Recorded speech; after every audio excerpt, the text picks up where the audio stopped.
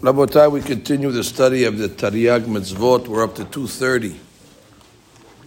That is not to delay the wages of a worker. It's a negative commandment in Parashat Kedoshim.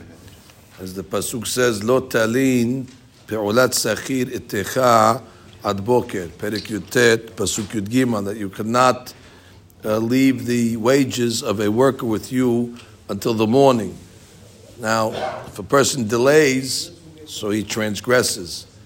So it depends on if he's a day worker or if he's a night worker.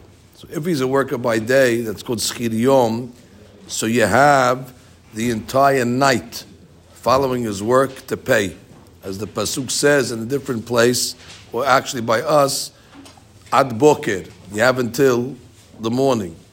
However, if let's say he's a worker by night, so then you have the whole day, the following day, to pay him. As the Pasuk says in a different place, Biyomo titen secharo. Now, the shortage of this mitzvah, what's the logic of why God wants us to pay workers on time? So the Chinuch says, Lefi shehashem baruch hu hafetz b'kiyum adam.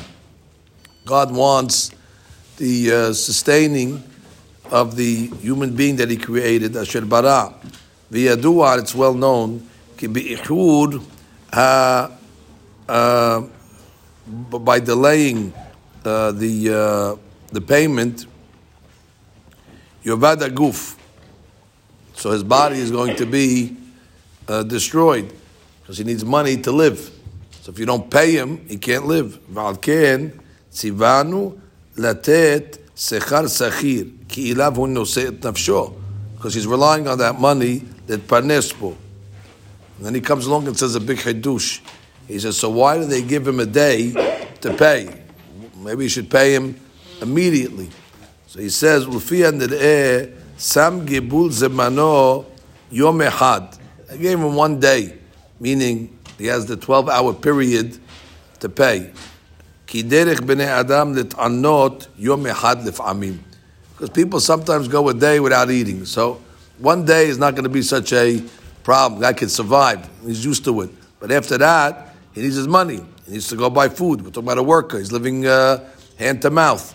And therefore, the Torah wants us to pay on time so the person is able to live.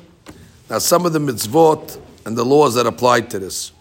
This applies to whether a person hired himself out or he hired his vessels out. Meaning he rented his kelim, his animals.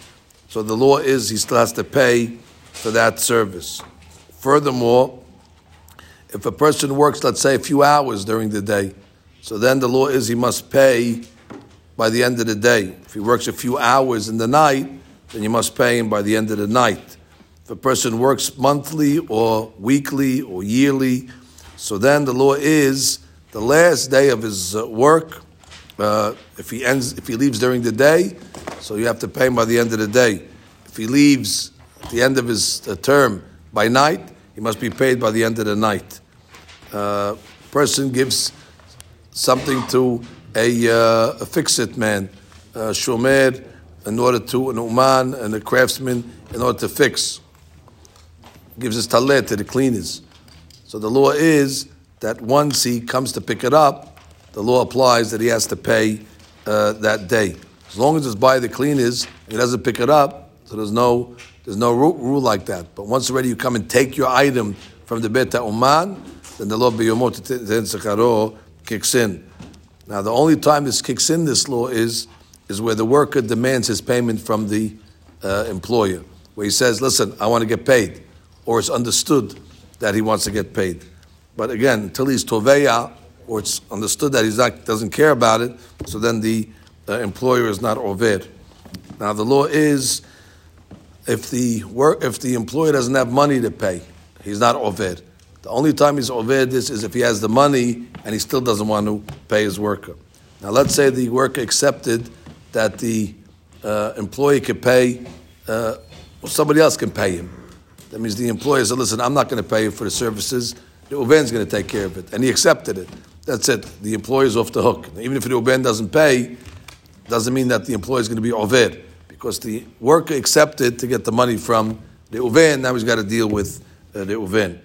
The law is that even after he was oved and he didn't pay, so now he transgressed the lav de oraita, or the aseh. But subsequently, as long as he still doesn't pay, he's oved a isud rabbanan. The Torah says, or the Rabbanan quoted a pasuk, Al tomar lere'acha lech vashuv. You're not allowed to tell your friend, come back tomorrow, I'll pay you tomorrow. And therefore, so long as the worker is not getting paid, so besides the Isud D'Oraita, there is an Isud Rabbanan here that the employer transgresses. Obviously, this applies at all times, in all places, male and female alike. If a employer transgressed and did not pay his worker according to the time that's set to pay, he has transgressed this positive commandment, and he has transgressed a negative commandment. However, there is no lashes when it comes to this negative of lo talin. The reason is because he could pay it, and therefore it's considered a lav hanitan lehishabon. And anytime you could rectify the lav by paying, so there is no malkut. However, until he rectifies it, again he has a lav, and again it must be. Is the issue the time or the issue that he didn't pay? Because once it passed the time, you can't fix it. Well, you could no. That's why you don't get malkut. He doesn't get malkut because he transgressed the lav. But now that he paid it, she's not going to get. Since you can't fix it, that lav is not punished by malkut. Of course, he makes the shuvah and Baruch Anu Amen.